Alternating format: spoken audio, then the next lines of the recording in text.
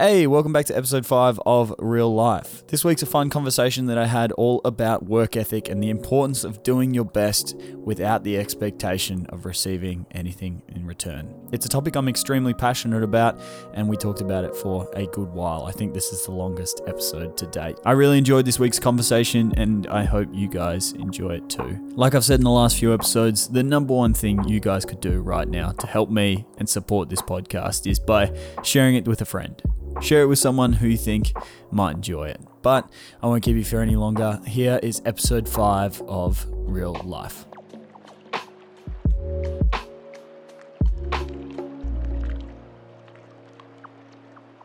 Hey, welcome back to episode 5 of Real Life. We're back to recording on Sunday afternoons. It's a beautiful, not so beautiful Sunday afternoon here in Melbourne. It's been a bit of a muggy, ugly, cold and miserable day here today. I was actually, I was actually disappointed that we're going into lockdown in winter. I was initially thinking this would be so much nicer if the weather was good and it was sunny and beautiful and we'd be able to at least appreciate the weather. But I've got to be honest with you, these last few days where it's been a little bit gross and a little bit nasty outside have made it a hell of a lot easier to stay inside all day. I've got to be honest with you. So lockdown's actually been made a tiny bit easier by the fact that it's really disgusting outside at the moment. So I was quite surprised by that. I think I'm such a sucker for, the days where it's sunny. I can't remember who said it. I was listening to a comedian, but he said Australians are inherently lazy. And we're inherently lazy because it's so nice 90% of the time here. He was an Australian comedian who moved over to Korea for a bit, and he said that the most productive he's ever been is during a Korean winter because it's so cold there. And I experienced the same thing when I was living in Canada. It was so cold outside that the only thing I wanted to do was go out and shoot the images and then go straight home and edit them. It wasn't about, staying outside and enjoying the sun or enjoying the scenery. It was just, it is so cold outside right now. I can't do anything but stay inside. And I'm feeling that right now. Obviously, it's not 40 below here in Melbourne. We don't get anywhere near even going below zero here in Melbourne, but it is nice knowing that if I'm going to be locked inside, at least I'm not missing out, because FOMO is something that I will always struggle with. FOMO is one of my biggest struggles in life, is just that fear of, missing out on something. And sunny days and beautiful weather is always the number one piece. I'm rambling now. I'm completely rambling like I do in every single episode of this podcast so far. I wanted to first start out by saying that the podcast is finally available on all platforms. I'm not going to bash Anchor, but I'm going to bash Anchor and say that they have in their details, they say that they will help you distribute your podcast. Very high focus on the word help, not we will distribute your podcast, because as soon as they got it up on Spotify, they didn't do anything. In fact, they made it available on iTunes, but didn't make it available unless you pasted the actual, I can't remember how, but it was just this weird loophole of how you can listen to it on iTunes rather than being able to search the podcast. So what I've done this week is I've emailed them 15 times saying, hey, you haven't distributed my podcast, what's going on? And they finally got it on all of those sites. And then I've gone and manually distributed it on iTunes. So the podcast is now available on Google Podcasts, all the other podcasters like Mixer and all that sort of stuff available on Anchor. And then it's also available on Apple Podcasts. So if you have been listening on YouTube and wanting to listen because you're not a Spotify user, you're an Apple Music user, well, it's now finally available to you. I know it's taken way longer than I wanted it to, but it's finally up there and you can listen to it. I want to first start out by saying thank you so much to the 70 people who have gone and given this podcast a rating and a review. I've read through all of them. I really, really appreciate every single one of you. But I want to bring this up because not all the reviews were positive. We had, I think, one or two quite negative reviews, and I can't say I didn't expect it. And I wanted to start at this podcast by talking about, critics, praise, and finding the line between balancing both and understanding and accepting both of those realities, because it's going to happen to all of us. We're all going to, if you're putting anything out online, you're going to get positivity and you're going to get negativity. I've actually been quite thankful that my work isn't very polarizing. I've got to be honest with you. When you're posting pretty pictures of sunsets and sunrises, the most polarizing thing I do is maybe do a little bit more Photoshop than most photographers. But at the same time, I'm not hiding that from anyone. So anyone who does criticize the Photoshop element, I'm always sort of a little bit dumbfounded, wondering, what are you criticizing, dude? Like, if I wanted to make this easier for myself, I wouldn't Photoshop. So it's always an interesting argument when I get negativity on Instagram. But I have had my fair share of negative comments, regardless of the fact that my work isn't very polarizing. But when I first started this podcast, I should probably give context here. So the negativity that came towards the podcast came in the form of people describing it as the way they describe most self-help sort of content online as being, it gets a bad rap. I got to be honest with you, before I started reading and getting into the world of self-help, I thought the exact same thing. I thought it was it was a very strange industry. I thought it didn't make any sense to me. It seemed very fake and strange and weird, and a lot of people with big egos sort of talking about themselves, and it just didn't really seem like something I wanted to be a part of until I started reading more and getting involved in that side of the world, and I started realizing how much of a benefit self-help actually has. So when I started this podcast, I was under no illusion that was it was going to probably have the same effect on a few people. I always knew that it was going to have that effect. And someone commented that sort of thing. They were like, this guy's, got an ego. He thinks he's more important than he actually is, and all that sort of jazz. And I wanted to talk about this because I think that it's important to understand that, if you are doing something that is a little bit more polarizing, something along the lines of self-help, then you're always going to end up with people that disagree with you and agree with you, and that's fine on both parties. And it's also important to understand that a lot of the positivity you're going to get, I'm under no illusion that the 65 odd people that reviewed this podcast with 5 stars are probably doing it because they really liked my work on Instagram and probably haven't even listened to the podcast. They just liked my work and came over and gave me a review because they wanted to help me out. I'm under no illusion that that's an accurate representation of this podcast worth, but I'm also not weighing too much in the negative comments, if that makes sense. Because when I always knew that when I was starting this podcast, I have always wanted to get into the world of self-help and giving advice to people, because I feel like I have a lot of advice and experience to draw from. I have, obviously, like a lot of people, gone through positive periods in my life, and I've gone through negative periods in my life, and I want to draw from those experiences and try and help some people out that are in similar positions. I'm under no, I always try to, like I said in the last podcast, draw authentically from my own experiences. I'm not going to ever sit here and tell you something that I don't have any experience in. I'm not ever going to sit here and try and explain something that I don't fully understand to you guys. It'll always be from personal experience, which is probably why it comes across sometimes as a little bit, me. I've only got my experiences to draw from. So I just wanted to quickly talk about that at the opening of this podcast, because First of all, I do really appreciate the feedback, regardless of whether it's positive or negative. Believe me, I do really, really appreciate it. It helps me out a lot, not only for boosting, the podcast and getting it shown to more people, but it also helps me understand what I'm doing right and what I'm doing wrong. Because when you're, when you're in the thick of it, when you're up to your gills creating, it can be difficult to take a step back and actually pay attention to what you're doing.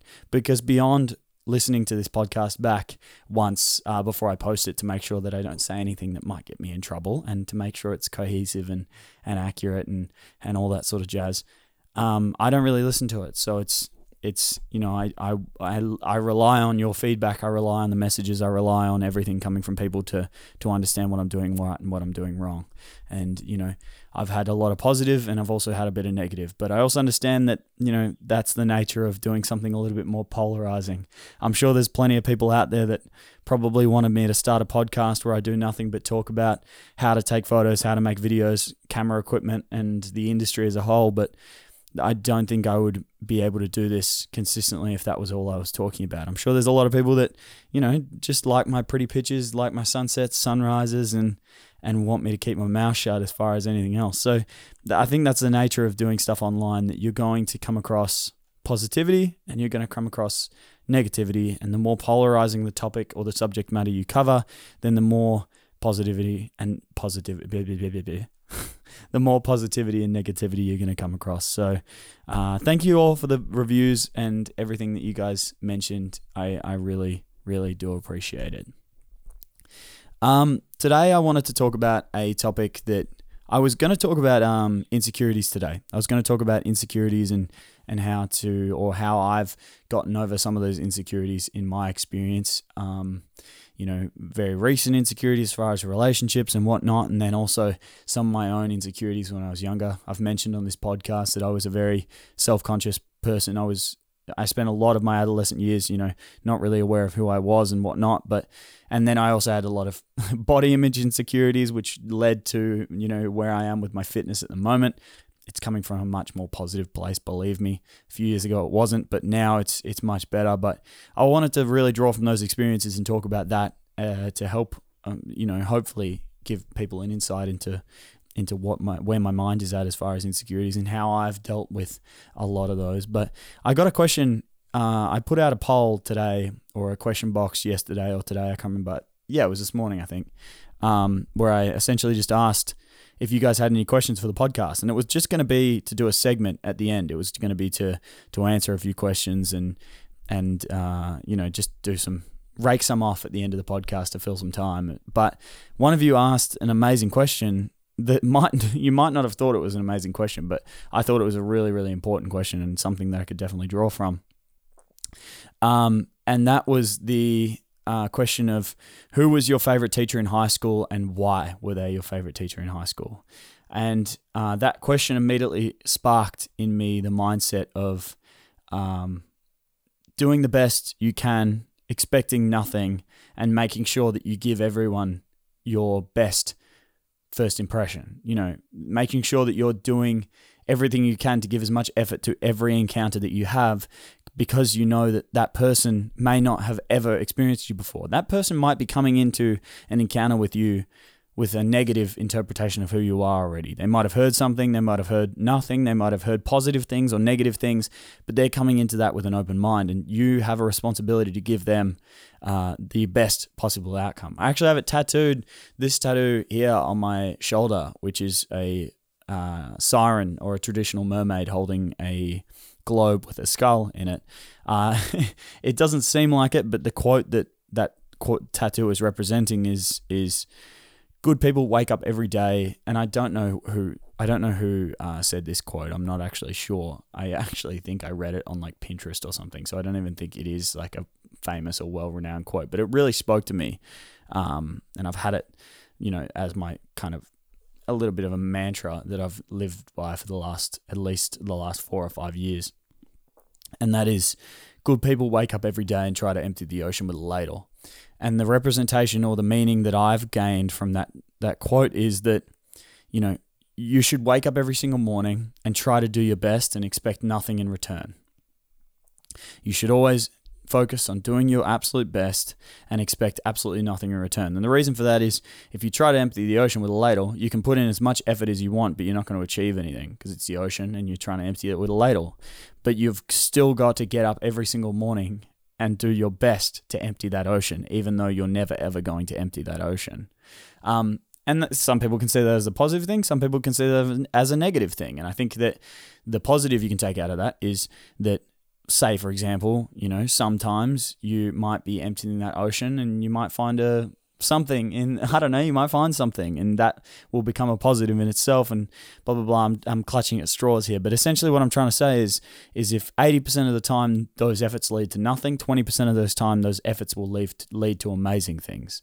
So, you might have an encounter with a random person that you don't know.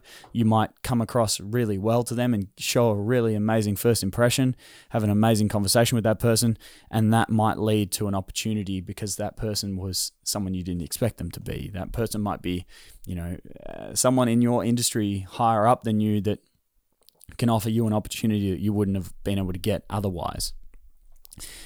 So I've always been, at least for the latter half of my life, or the latter quarter, I haven't lived for that long, since I pretty much turned 18, or no, I shouldn't say that, because I was PT was probably a period in my life where I wasn't working very hard. Since I left PT and since I started doing this when I was 20, since I just turned 20, so the last 3 years, or the last 3.5 years, have been spent with this idea that, effort is the most important thing. Effort is by far the most important thing, and doing your best in every circumstance is the most important thing. And the reason why this comes back to the question of who was my favorite teacher in high school is because I can't remember where I heard this. I think it might have been on Joe Rogan's podcast, but he was talking about the fact that if you think back to your time in high school or your time in university, and you think back to even your childhood, so it could be a sports teacher, it could be, maybe one of your friend's parents had a massive impact on you. You can only really name, for me, for example, I can only really name, and I'm assuming it's probably the same for you, like 2, maybe 4 people who really had a massive impact on my life. And I can remember them by name. I shouldn't say their names. I might cut that. So there was one teacher, my Year 7 English teacher, my Year 7 homeroom teacher, had a tremendous impact on me as a person. He took me in as a student that was, just there to do homeroom in English, and he taught me a lot about life. Like, he gave me lessons that I still carry to this day. He taught me about work ethic. He taught me, he essentially gave me the inspiration to put some effort into school, because before that, I was just focused on, as any 12-year-old kid, I just didn't really care about school. And he gave me the effort, or gave me the idea and the mentality to work hard at school. There's another teacher, my rowing coach, gave me, he's a teacher that I still am in touch with to this day, and he taught me all my work ethic. He's responsible for all that sport, and who knows, maybe I wouldn't have had the same experience if it wasn't for him in that sport. So I can't give it all to the sport, but he gave me all my work ethic. And then I had a Year 12 English teacher who was just very believing in me. Because up until that point, after Year 10, I sort of started realizing that school maybe wasn't for me. And I just had an English teacher who genuinely believed in me. From the very start of the year, I was a horrible English student.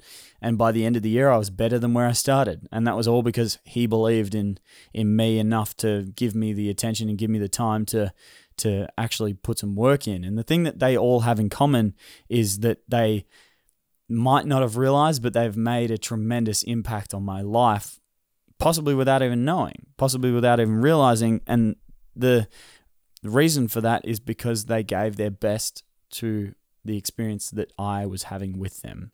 They did the best that they can with every single one of their students, and they might not have had the same effect on all of their students, but they had that effect on me. And I think that that's something that you should always carry with you, and you should have a think about that yourself. If you're at home right now listening to this, or you're on a walk, or wherever you are, I want you to think back to your childhood, and I want you to try and, I guarantee you won't be able to name more than 5 who have had a considerable impact on the character that you are today. Think about school teachers, sports coaches, parents, whatever it is. I guarantee you won't be able to name more than 5 that have had a tremendous impact on your life. And your goal should always be, carry that with you. Think about those people. Think about what they did. Think about how what they did was different to the requirements of what they needed to do. The thing that all those teachers have in common is they taught me things that are outside of the realms of what they actually needed to do. 2 of those teachers were English teachers. They could have very easily banked it in and taught me English and called it a day, but all of those people gave me something else other than what that class was giving me. My rowing coach gave me discipline when rowing doesn't necessarily have to give you discipline. You can do rowing to enjoy it, but he taught me that it's discipline that's the most important thing. It's commitment, and standing by your word and doing what you said you were going to do. That's the most important thing. And he taught me that regardless of the fact that rowing didn't need to teach me that. So I think that that's what they all have in common, is the fact that they went above and beyond just for an interaction. And from that, they've had a tremendous impact on the person I am today, which is an amazing thing and something that I think you should definitely carry with yourself. So if I can give you a little bit of homework for today, think about, 3 or 4 people. And I guarantee you won't be able to think of more, but think about 3 or 4 people. It can be 1, it can be 2, it can be 3. Hell, if you can't think of any, then maybe you need to find one. But think of those people and think about what they did for you, and then assess how that person did that. So maybe it's, going, like I said, going above and beyond what they needed to do in that moment to help me out. If it's, maybe they stepped outside of the requirements of what the school or what the sports team or what they were supposed to do and gave me something extra. Whatever it is, however they did it, keep that in mind. And then I want you to try and be that person for someone else. You should always set yourself the goal of being that person for other people and doing the best you can in every circumstance. Because the gift of being that person for another human being is the number one. That's the goal of every teacher, and it should be the goal of every human being, is to have enough of an impact on another person that you've helped them out tremendously. So yeah, if I can give you any homework, start to think about that. And the other thing this reminded me of is if any of you have read, and I highly recommend this book. If you are wanting to get into, like we talked about at the start of this, I might as well, start to say it as it is. This podcast is very quickly turning into a little bit of a self-help podcast. I'm not going to lie to you. And I'll try and keep away from that as much as I can when I start having guests on, but it's just the topic that I enjoy talking about the most because I think it's the most beneficial to listen to. I don't want to give you guys something that, you listen to for 45 minutes and then you step away and you're like, why the fuck was I listening? Like, what benefit did Tom give me beyond just rambling and stealing 45 minutes of my time? I want to give you guys something that you can step away with that'll actually bring you a little bit of value. So let's stop pretending this is turning into a self-help podcast. And I don't think there's anything wrong with that. I should it's what I wanted to do. It's what I enjoy talking about the most at the moment. That might change in the future, but for now, I'm enjoying it. So welcome to real life. That is why I called it real life, so I can talk about real life without it just not being completely related to filmmaking, hence the name. But if any of you haven't read 12 Rules for Life by Jordan Peterson, I think that's one of the best books that you can start on. It's a bit of a challenging read. I would personally recommend getting the audiobook because Jordan Peterson has a very, very good way of narrating, he shows a lot of passion in the way that he talks, but his writing is very, how can I describe it? He writes like he's writing a textbook. He's a great writer, don't get me wrong, and his storytelling ability is incredible. The fact that he can draw so many parallels between so many different topics and create a lesson in all of those is fantastic, but he's definitely someone who has read a lot in his own life. And so if you are new to reading, especially that genre of content, then it can be difficult. It can be a little bit of a difficult read. So I would recommend getting the audiobook, but if you can't get the audiobook, give the book patience. Maybe read it, maybe read every chapter twice. Give it some time to actually sink in because he does have an elaborate but very detailed way of describing everything he talks about. And the second chapter or the second tip or the second rule for life is called stand up straight with your shoulders back. And there's a lot of people that critique his advice and narrow it down to just, these are simple things like make your bed and all that sort of stuff. It's like, but that's not what he's actually talking about. He's giving this advice because it's a simple way of condensing a very detailed topic. And stand up tall with your shoulders back is just comes back to this. It's do your best in every situation, present yourself confidently, and you will come across that way. It's like I recently, and I will talk about this at some point. I've just not wanted to talk about it because it's my business. It's my personal life. But we are talking personal stuff. So I went through a little bit of a recent, how can I best describe? Well, it was a breakup. It was a breakup and a long-term relationship breakup. And it was a little bit, it was a tough time, as every breakup is. It was surprising. The breakup wasn't surprising, but it was disappointing nonetheless. And one of the things that I started doing a lot of after that was reading, reading about relationships and reading about all this sort of stuff. And one of the key things is a lot of people would say fake it till you make it is something you should avoid. But I think in the sense of character changes and behavioral change and that sort of stuff, it is important to present yourself in the way that you want to be perceived and do things to show who you are or who you want to be when you might not necessarily be there yet.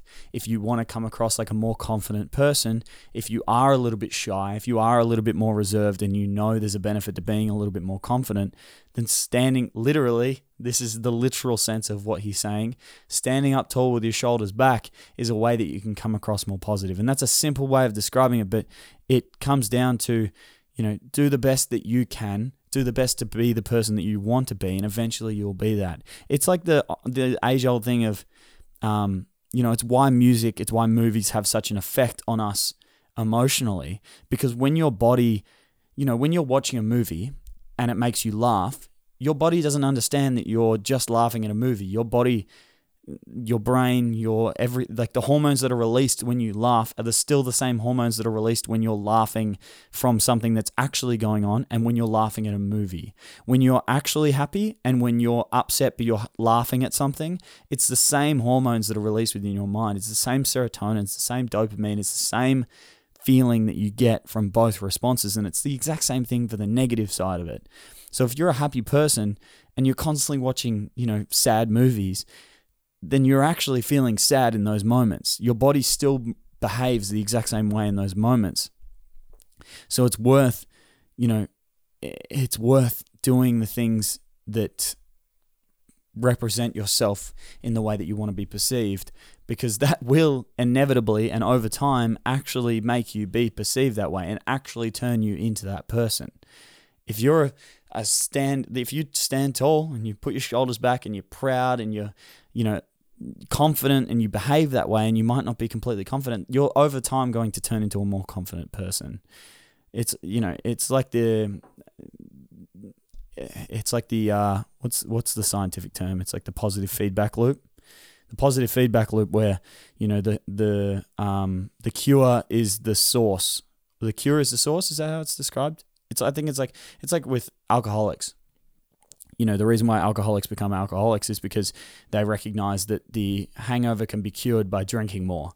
And then that becomes a positive feedback loop, because the cure to the hangover is more alcohol, which causes another hangover. And then you just end up getting to the point where you're drinking 24 hours a day. And it's the same thing with sometimes getting into the route of being sad all the time.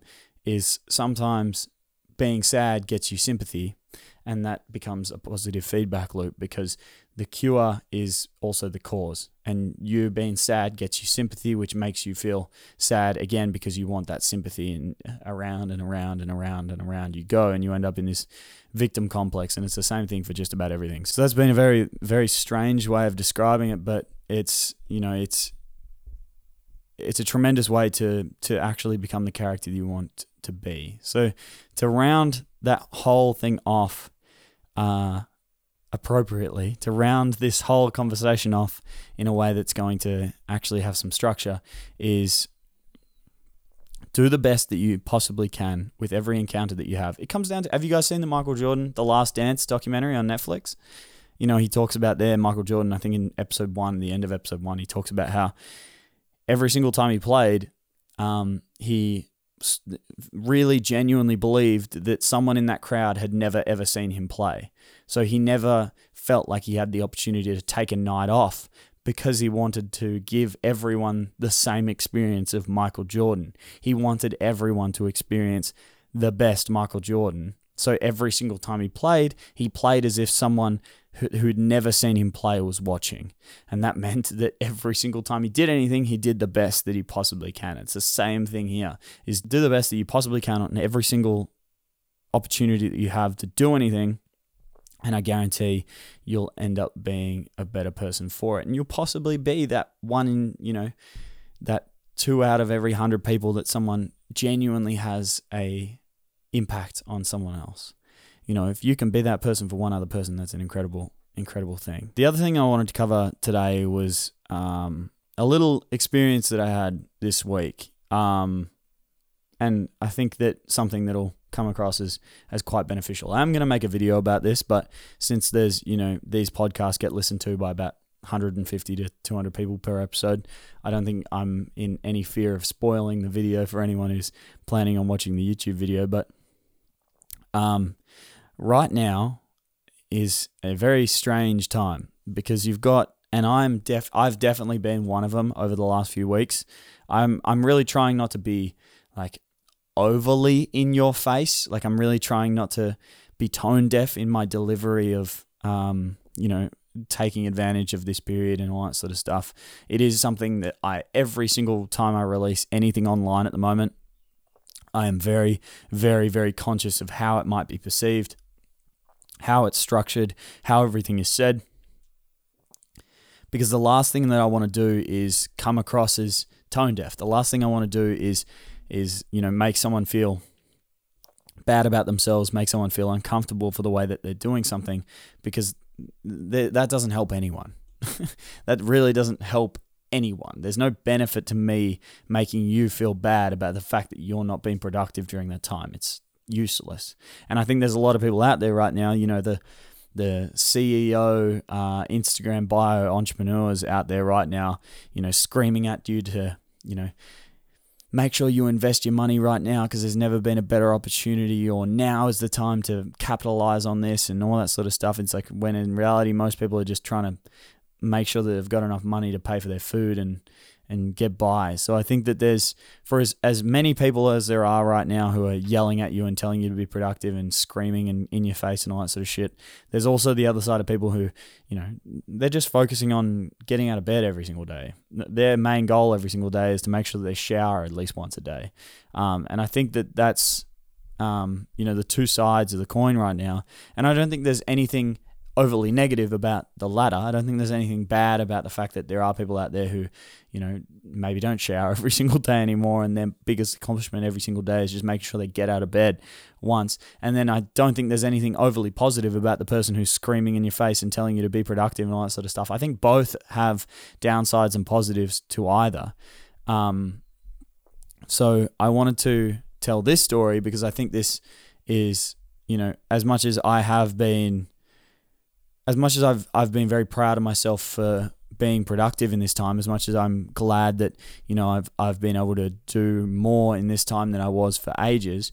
And a lot of that is just because of the fact that I'm not doing any client work. So all that time gets replaced by this. But I still do have periods where, even in this period where I feel like I'm being super productive, this week is a sign or an example of when, it's all very well and good to feel like you're being productive, but if you don't give yourself the time to actually take some time off, if you don't give yourself the moment to relax, if you don't give yourself the moment to play some Call of Duty, then maybe things aren't going to go super well. I've had this project sitting in my to-do list, my inbox, from a client who's it's a client that I've wanted to work for a very long time. It's a client that I'm very, very excited about. I'm stoked to be able to work for.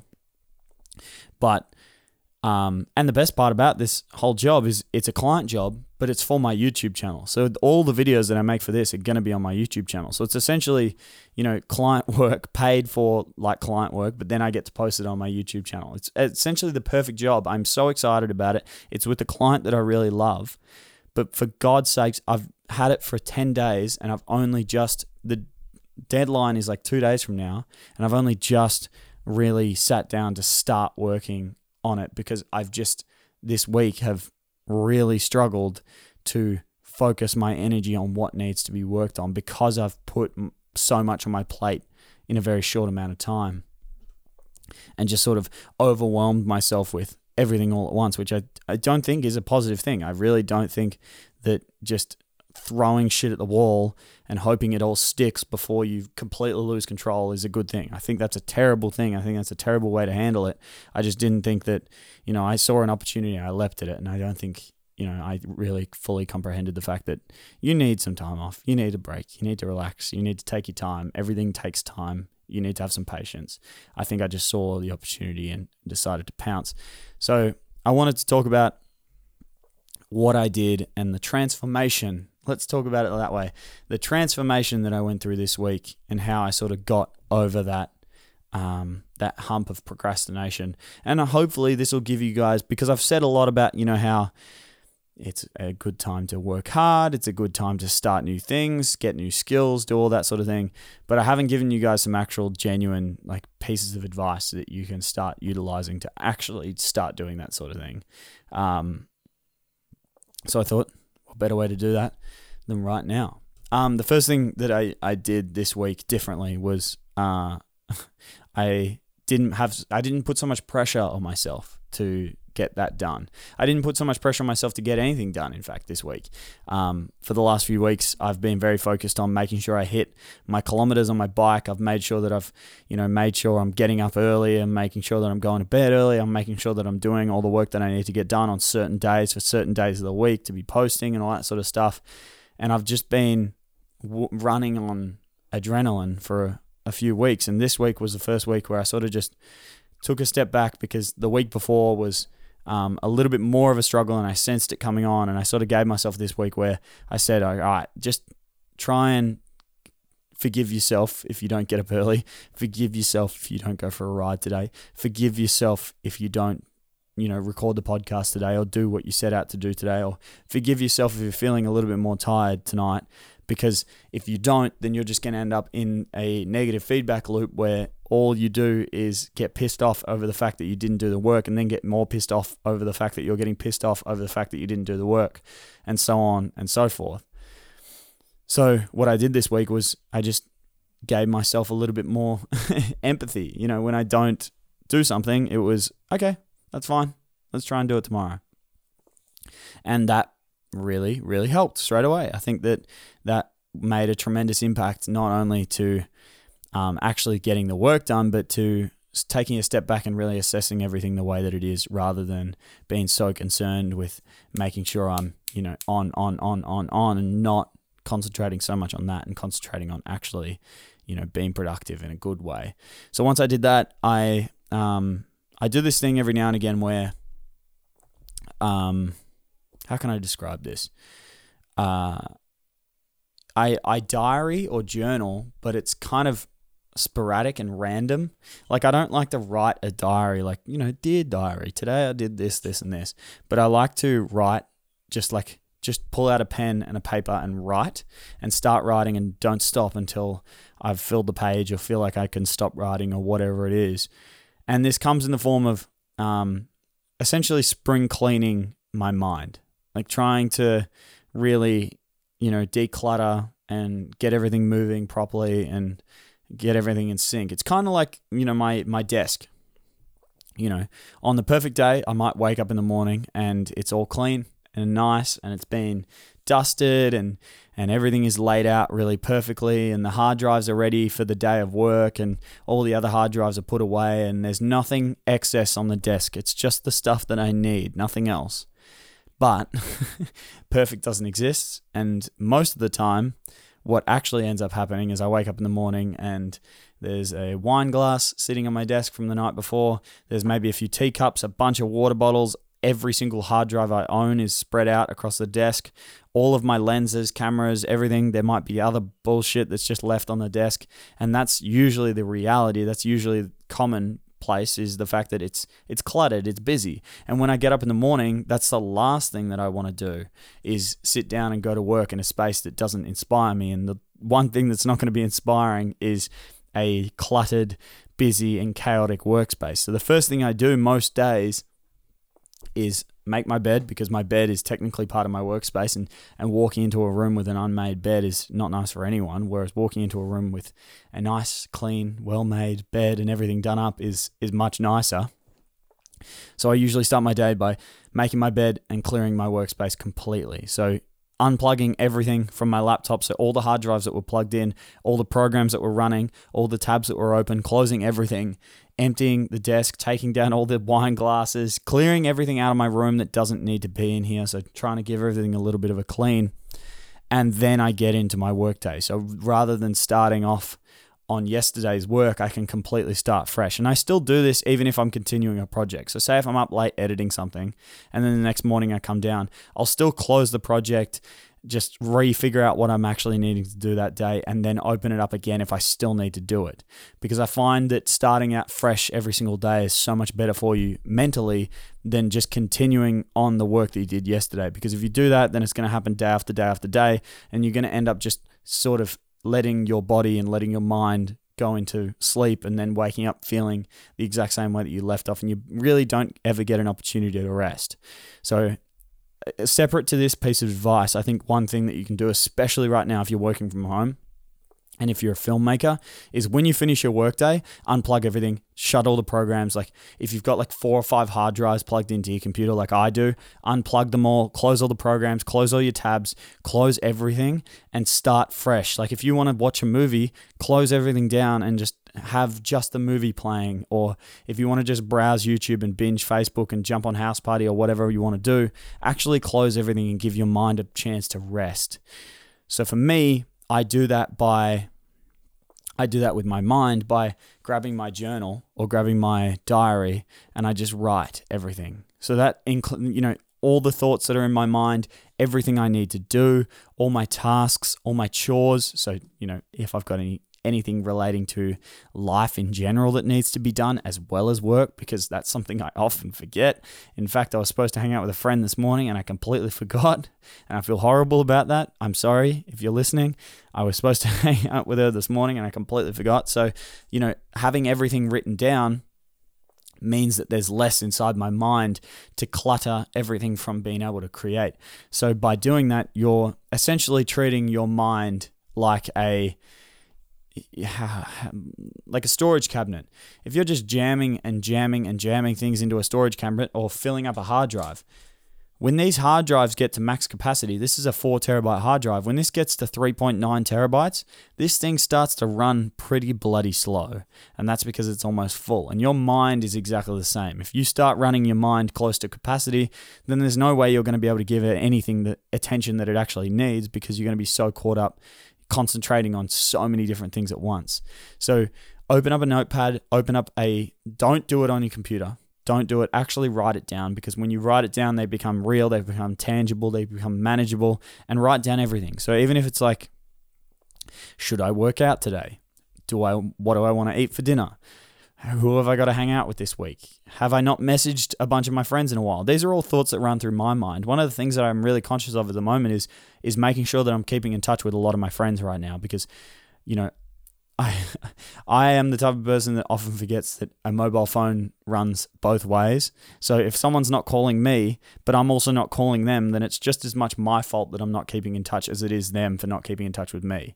So I often forget that in life, and it leads to a lot of situations where friends will come to me in like 6 months and be like, hey, I haven't heard from you in ages. And I'll be like, I haven't heard from you in ages. And it's just this weird back and forth, when in reality, neither of us realize that a mobile phone works both ways, and we just both were expecting each other to call. So that's something that's going through my mind. Like I just said, this is what I mean. Is like right now I'm trying to record a podcast, and that is something that was running on my mind that needed to come out. So if I had just sat down before this podcast and wrote all of these things out, then I wouldn't have probably gone on the tangent that I did just then, talking about that, which is irrelevant to all of you. So getting those ideas out onto paper really, really helps me declutter my mind the same way that I declutter my desk. Because you know the feeling. If any of you filmmakers know, and even if you don't have a desk space, just think about when you open up your laptop and there's a million tabs open, like every single Finder window you can possibly have open is open. Everything is just chaotic and a mess. Think about how nasty that is to open your laptop to and go to work. Whereas when you open your laptop, it's completely blank. Your desktop is clean. Everything's organized. How much nicer that is to go to work to. And it's the same thing with your mind. You need to treat your mind like you would a workspace and not clutter your mind. So having that opportunity to declutter your mind is the next thing that I did that really, really helped me out this week, and something that I definitely need to do more. And the reason why I really struggled with doing it, I think, is this project is to give context, it's a video series with a company that I will talk about eventually, because obviously I've got to release the videos, but it's a video project with a company where we're teaching people how to edit on the 3 main Adobe programs, so Lightroom, Photoshop, and Premiere Pro. And they're basic videos. They're just, tips videos, like a bunch of 5-tip videos about all 3 programs. But I realized this week that another thing that I like to do a lot is with my to-do list, I have obviously the things I need to do, but under every single task, I have the reason why I'm doing it. So I'll write down, my to-do list, and it might say, make X YouTube video or make Y YouTube video. And under that, it'll be, why am I making this? And my reason might be, I'm making this YouTube video because I want people to know that, for example, I'm working on a YouTube video now called There's No Such Thing as a Starving Artist. And my reason for that video is very powerful, because the reason for that video is I want to encourage people who don't feel like it's a possibility, who felt the same as I did when I was in high school or just after high school, who felt trapped by the fact that they had this talent but didn't know what to turn it into. So they just went into a career or degree or whatever it is that they didn't actually enjoy, because they felt like there was no option for them. So my why for this video is I want to show people who don't realize it's possible that it's possible, and there is no such thing as a starving artist. I want to show people that you can go and become an artist and become very successful as an artist, and it's no more risky than any other career. For all your friends that tell you that, being an artist is risky, you're not going to make any money. If they're studying economics, it's just as hard to get an accounting job, or a decent one. So it's just as risky, or just not just as risky as it. How did I say that? It's just as risky as any other career. And that video is very powerful for me and very strong in my why. So it's very easy for me to commit time to that because I believe in it. Whereas I realized very quickly that this project didn't have a strong why. And the reason why it didn't have a strong why is because I didn't sit down and actually talk about it. I didn't talk about this because it was a project that was given to me, not a project that came to mind. Usually when a project comes to mind to me, it's usually associated with a fairly strong why, because the why is what brought the project to life. Does that make sense? So usually it's like I'll have the idea, like for example, this one, There's No Such Thing as a Starving Artist. It originally started out by wanting to talk about money, because I always have conversations with artists that I talk to in person and over calls and over live streams and that sort of stuff, where a lot of artists are really uncomfortable to talk about money. And a lot of artists that have money don't like to talk about money because they don't want to alienate their audience. So I really wanted to make a video because I felt like that was a strong reason to make that video, where I talk about that reality. I talk about the fact that it's dumb that none of us want to talk about money. It's dumb that none of us do talk about money, and it's something that we really should talk about. And that idea evolved into the video that it's going to be now, and that's a strong why. Whereas when I sat down and talked about this one, it was given to me, so I don't have a strong why for it. So the first thing that I did was I gave it a strong why, and from then I was able to, sit down and actually create the video. And then the last thing I recognized this week and tried to really focus on is that action comes before motivation. Motivation does not come before action. It's like this bullshit idea that, you're going to be sitting there one day and suddenly motivation's going to strike and you're going to be inspired to start that YouTube channel or start that podcast, and you're going to be perfectly ready to go and everything's going to sync up and it's going to be like fireworks and dreams come true and everything works out perfectly, and it's just complete bullshit. It doesn't work like that. Nothing ever works like that.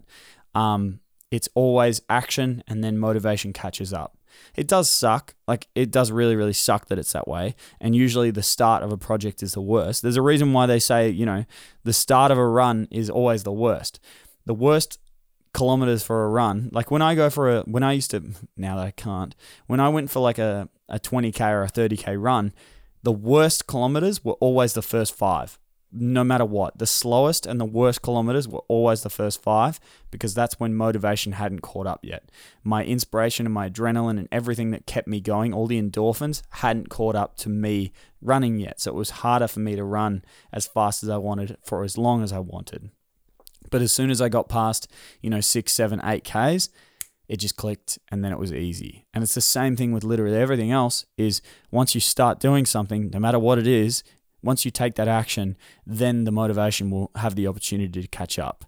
So say, for example, with this, is they're videos that I want to script because I want to do a voiceover for the video and then do animations because I feel like that's the most engaging way to do tips and tricks video, because it's short, snappy, to the point, really easy to consume and really visually appealing, rather than me talking to camera and editing and it's just a little bit slower paced and whatnot. So for me, a really easy task for me to do is sit down and plan the video, because that doesn't require any recording.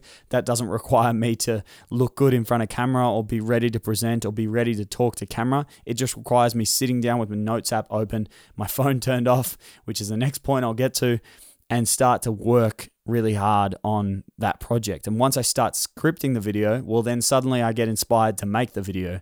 And as soon as I finish scripting it, I record it. And then as soon as I finish recording it, it's always easier to edit, because once the recording's over, motivation is caught up and I'm ready to complete this project. And that's something that was very, very obvious to me this week is that I just lacked motivation because I hadn't started it. All I had was an email in my inbox telling me I had to do it. That was the only action that I had so far. I hadn't written it in my to-do list. I hadn't scripted anything. I hadn't planned anything. I hadn't recorded anything. Nothing was done yet. So the motivation wasn't there to do it.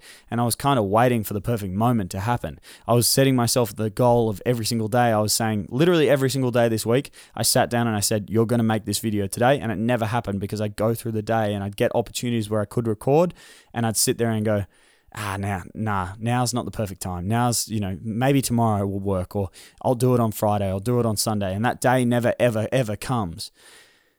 And I'm going to be honest with you, if I didn't have the deadline later this week, if I didn't have to have those videos done for a client, there's probably a good chance that I wouldn't have had those videos done, because that, I reckon I would have stuck with that mentality of now's not the perfect time to do it. There will be a perfect time that comes to do it, but now's not the perfect time. And the last thing that I did this week that really, really helped me out was I just put my phone away. I turned off my phone, and it made such a tremendous difference.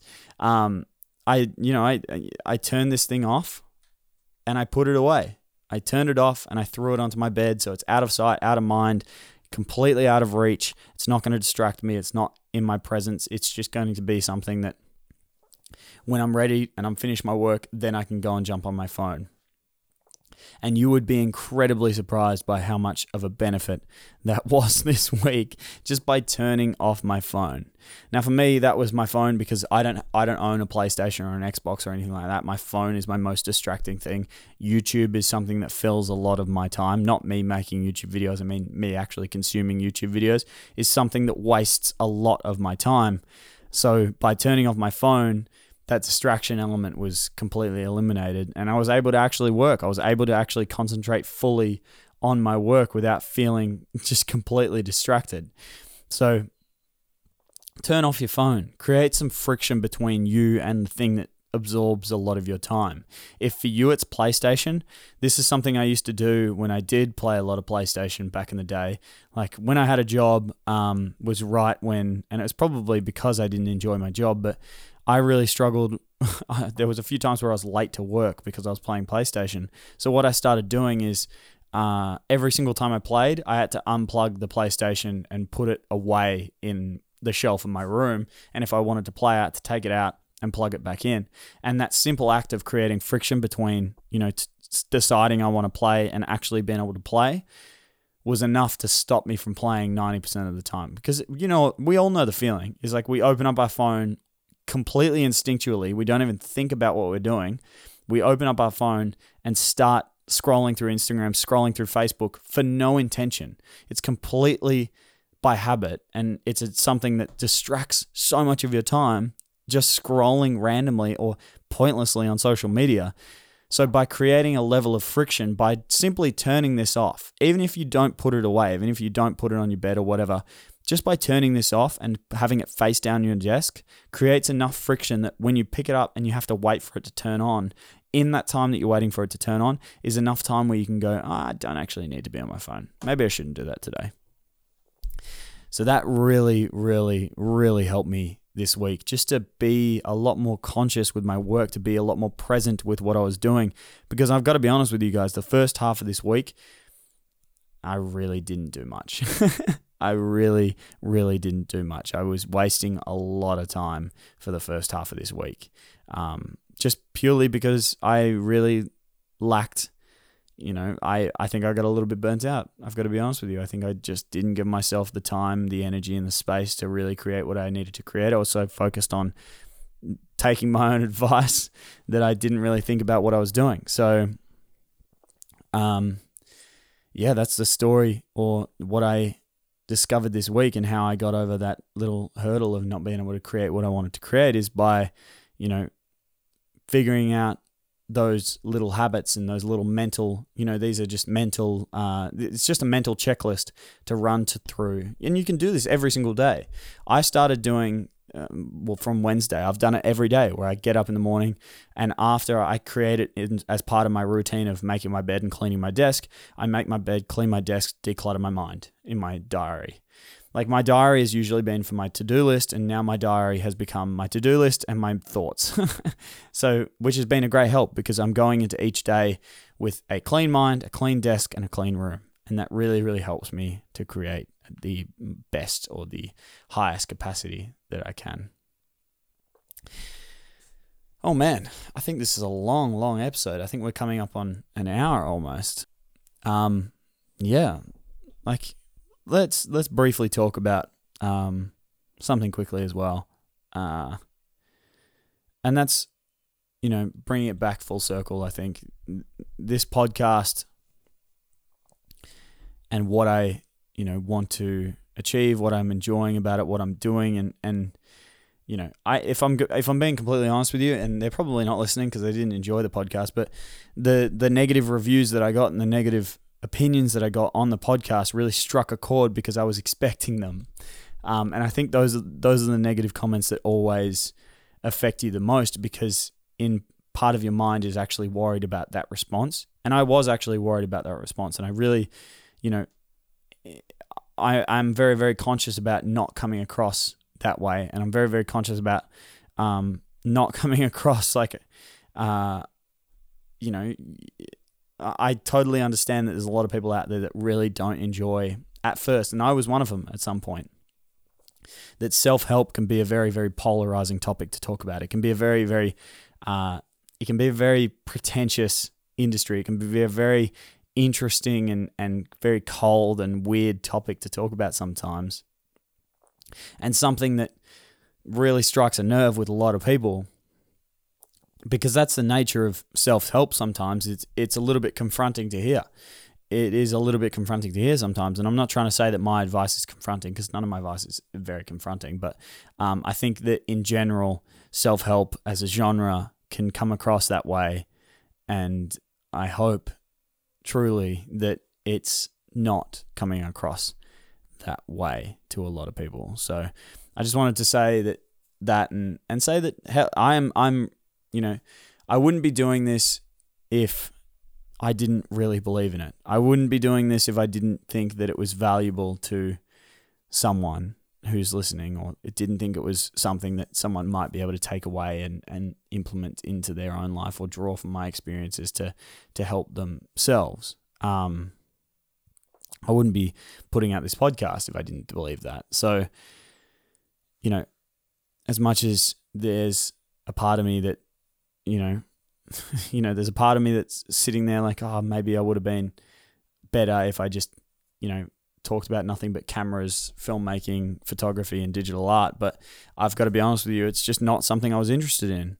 I don't want to talk about those topics every single day, whereas I do like talking about self-help every single day. I do really enjoy the topic of self-improvement and self-empowerment and helping everyone to, even if I just encourage you to read one more book, or if I encourage you to think about things a little bit differently, if I encourage you to maybe, look at yourself from a perspective that you might not have considered before, even if I just consider you, or if I just encourage you to do that, then that's a positive in my opinion. So I hope you're enjoying the podcast. And if you're not enjoying the podcast, thank you for listening. Anyway, I do really appreciate it regardless. If you have been enjoying the podcast, I would really appreciate it if you could leave a 5-star review on Apple Podcasts, if you could follow me on Spotify, or if you could follow on any of the listening platforms that you are listening to. But above all else, the number one thing that you can do to help me out the most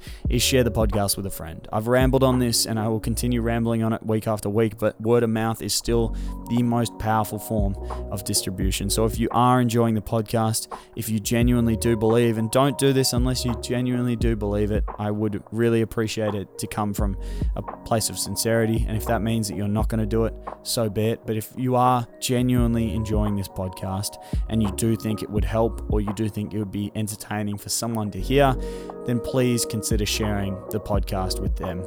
Please consider sending it to someone, texting it to them, letting them know to listen and where to listen to it, because that would help me out massively and I would really, really appreciate it. But as always, that is entirely up to you, and I'll see you guys next week.